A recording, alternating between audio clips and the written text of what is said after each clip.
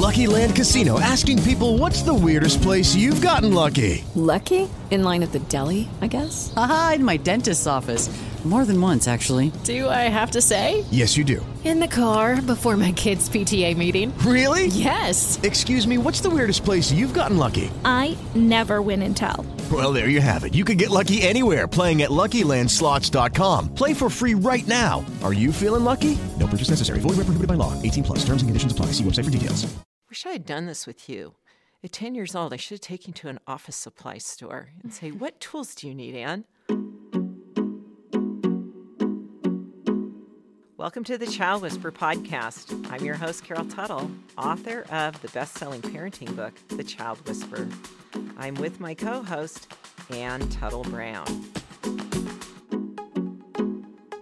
This week's question: my husband and I are both type 4. Our middle daughter is also a type 4. I think we do a pretty good job allowing her to be her own authority, but we struggle with helping her realize that her sisters don't appreciate her asserting her authority over them. How can we help her to honor herself but realize others may not like that? This is a great question, in that we're seeing something play out here, that a gift turns into an issue. It's her gift to be her own authority, and I would suspect that what does it look like being an authority over her siblings? It would probably look like correcting them, telling them how to do something, or to approach it this way, or a correction, or to, try Play to with the toys like this, or do it like this. So that sense, I think the gift she's playing out that looks like asserting her authority is the form of, she has a gift for correcting to make things better because she sees a more efficient way. So that's a gift in and of itself. It's really annoying, though, when it's being applied in a sibling group where it feels like she's always telling them what to do. Yeah, they haven't asked or invited that correction. No, nor is it even her role, nor is it even applicable. Yet she's trying to find a medium, a way to use this gift. And so, as a parent, for each of the 4 types, they come with natural gifts. And if that gift is not being supported in being invested in something, they'll find a way to do it, and typically the way they're doing it can be annoying. Let's look at a type 1 child whose gift is to lighten things up. That could look like a disruptive type 1 child in a setting that's not really asking for its buoyant energy to be presented, but they're just trying to lighten things up and to create a lighter atmosphere, to make things more playful in a family setting. And maybe at dinner time, it gets to be an issue because it's like, you know what, we just want you to sit here and eat. And it looks like goofing around. So now they're just goofing around, and it's irritating. And getting in people's space. Yep. Poking, prodding, trying to lighten it up. And so where is it happening in their day-to-day life that they can use this gift in a way that it's now a benefit? Maybe there needs to be family game night. You know what I'm saying? Like, what do you set and help your child establish? Maybe there's an extracurricular activity they need to be enrolled in that allows them to express this energy as their gift. Or going back to a previous podcast about schedules, are things being too tight that they're feeling a need to overcompensate the randomness? Yeah, it feels so and structured and heavy. They're trying to just lighten up their space. And now it looks like this kid will stop goofing around. They won't stop moving. A type 2 child's gift is details and planning, which can turn into worrying and fretting and needing extra reassurance constantly because they're not being supported and set up to create plans for themselves and strategies for themselves. So now they're fretting and worrying, and that can turn into whining because they need to express this energy. They need to use their gifts in a way that supports them. Or over emotions. And so rather than being they're the emotionally centered type, and so are they now, crying at the drop of a hat? Are they just having these meltdowns? Where it can look like asking too many questions. Or wanting that connectedness and now feeling clingy or needy and like, oh, you're always on me. Like, they have a gift for connecting. And so what can you help that child create in their life, set that up so maybe they have a couple friends over and they help the group connect. Maybe they're planning part of the game night. There you go. See what's happening in your family that you can enroll each child's gift to help create the bigger experience. Maybe they need to given a chance to plan their day. Or are they tools? Maybe they need the tools to do that. Does your 6-year-old type 2 child have a fun, a practical day planner? That's a great investment. And an opportunity to share her plan with you and get that reassurance and that one-on-one time. How dreamy is that for a type 2 child to make their plan, then have their parents sit down, show me your plan, that one-on-one time, talking about plans and expressing their emotion. I think that would do. I have a friend actually who has a type 2 1-year-old, and she told me that if we don't sit down and connect and I give her bottle for 15 minutes, just she and I, the day goes so much smoother. If we skip that step, there's a lot more distress from her. Now that day. energy's out of balance and it's being expressed in an annoying way. Yeah. What about, wish I had done this with you. At 10 years old, I should have taken you to an office supply store and say, what tools do you need, Ann? That would have been fun for you. Oh, for sure. I probably got the tools myself. I love to make cards for people, so I had my little shop set up with my stamps and my pens and my printer shop. Those connections. Yeah, and I liked the details added into making those cards. So what about a type 3? Well, they're moving things into action, so maybe they're trying to move things into action in places and scenarios that you don't want them moving. Well, they like to push forward, so maybe it looks like they're pushing their siblings around physically. Or they're getting into trouble because they're getting into things. They're not getting outside enough. They're not using that energy to apply themselves to projects, challenges. What do you do in the case of Katie when she's now her push forward, determined energy is like really irritating?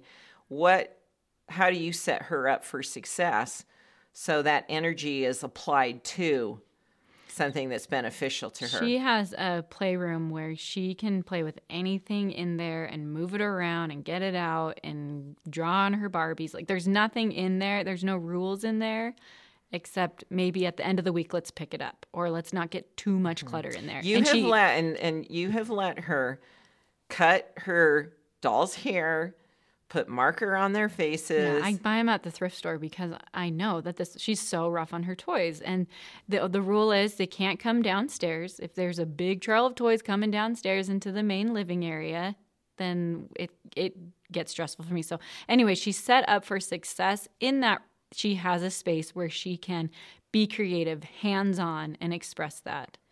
And so that's great. She gets outside a lot. We have play dates a lot. I know that she does well with new people in her space. She loves that connection and taking charge with a new friend and showing them what she's got and all her cool things. So that helps with a type 3 at her age. What about a type 3 who's more physical? She doesn't express that as much, but I know that my type 3 nephew will push his brothers around. Yeah, he'll punch and hit and gets very, very physical. Often tackle his brother with a grunt. And I've actually talked about this with other parents of type 3. Typically it's boys that before they hit, they get this grunt or this look in their eye. And I've seen my sister Jenny stop it because she sees. Yeah. One of the things that's resolved that is they have now a yard in the Choice of Home, and they recently moved a couple of years ago. That's a very large outdoor space with a really nice big driveway. And he's out shooting basketball. He's shooting hoops all the time. He's outside expelling that energy, and that makes him less, hands-on, punching, hitting, because he's moving. He's moving a lot. And I'd say making sure their physical needs are met as well. Have they slept well? Have they eaten well? Especially important for a type 3. And if the environment is just too kind of placid and calm, amping it up with a little bit of music and kind of getting intense, a little bit of wrestling, I think does really well for type 3s. When we're having exciting times at our home, when Katie loves when the family comes over. We live close to family. She thrives off of that because it's a more stimulating environment. Me, I like a little bit of quiet time, obviously, as a type 2, and so finding that balance to create that movement.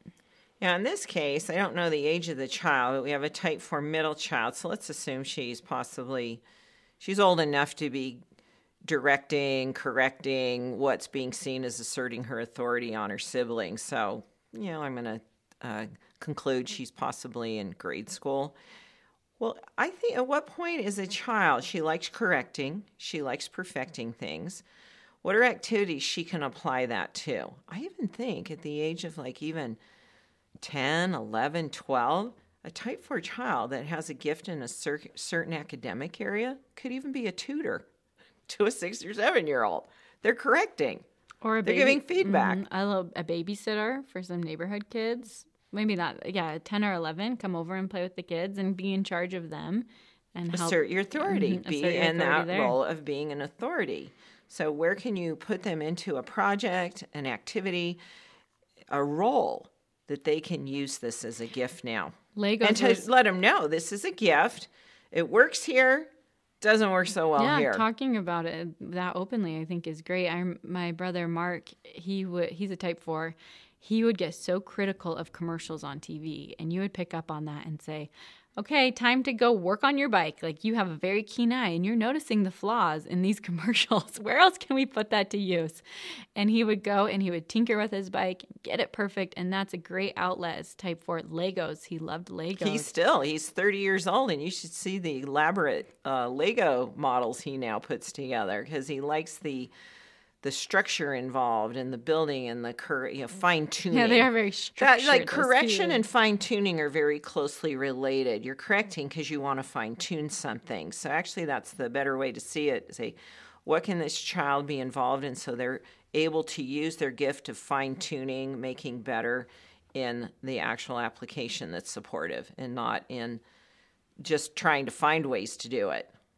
Give them, support them in ways to do it that's beneficial and teach them their gifts. Teach them where this is coming from and that they have a deep-rooted motive that drives this. So it just needs to be applied in that which is the most supportive for everyone involved. So they learn about themselves.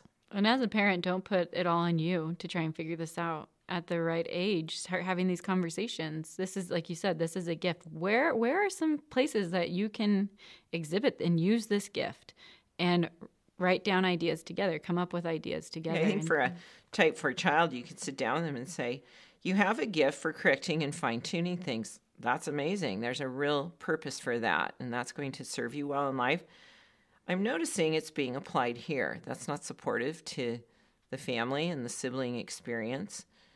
What are some ways what are some other ways you can express this that's more honorable to yourself? Because I get that why you want, I see the motive behind here. It's just that it's not working here. Where can I help you make it work in your life?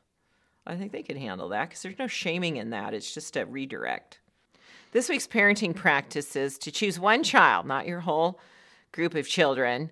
What's the one child that's presenting the most sort of disruptive quality, that their natural movement, rather than being used to be beneficial, being applied to being used as a natural gift, it's just disruptive behavior?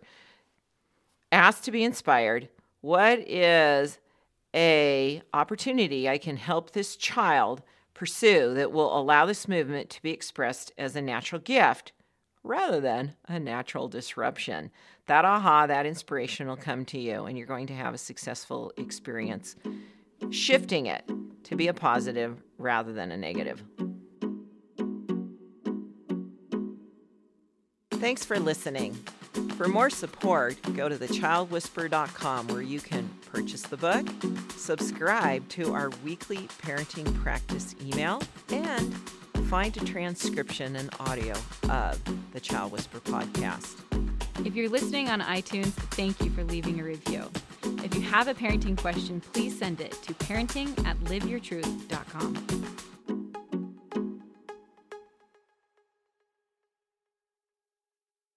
Hey guys, it is Ryan. I'm not sure if you know this about me, but I'm a bit of a fun fanatic when I can. I like to work, but I like fun too. It's a thing. And now the truth is out there. I can tell you about my favorite place to have fun. Chumba Casino. They have hundreds of social casino style games to choose from with new games released each week. You can play for free anytime, anywhere. And each day brings a new chance to collect daily bonuses. So join me in the fun. Sign up now at ChumbaCasino.com. No purchase necessary. VGW Group. Void where prohibited by law. See terms and conditions. 18+.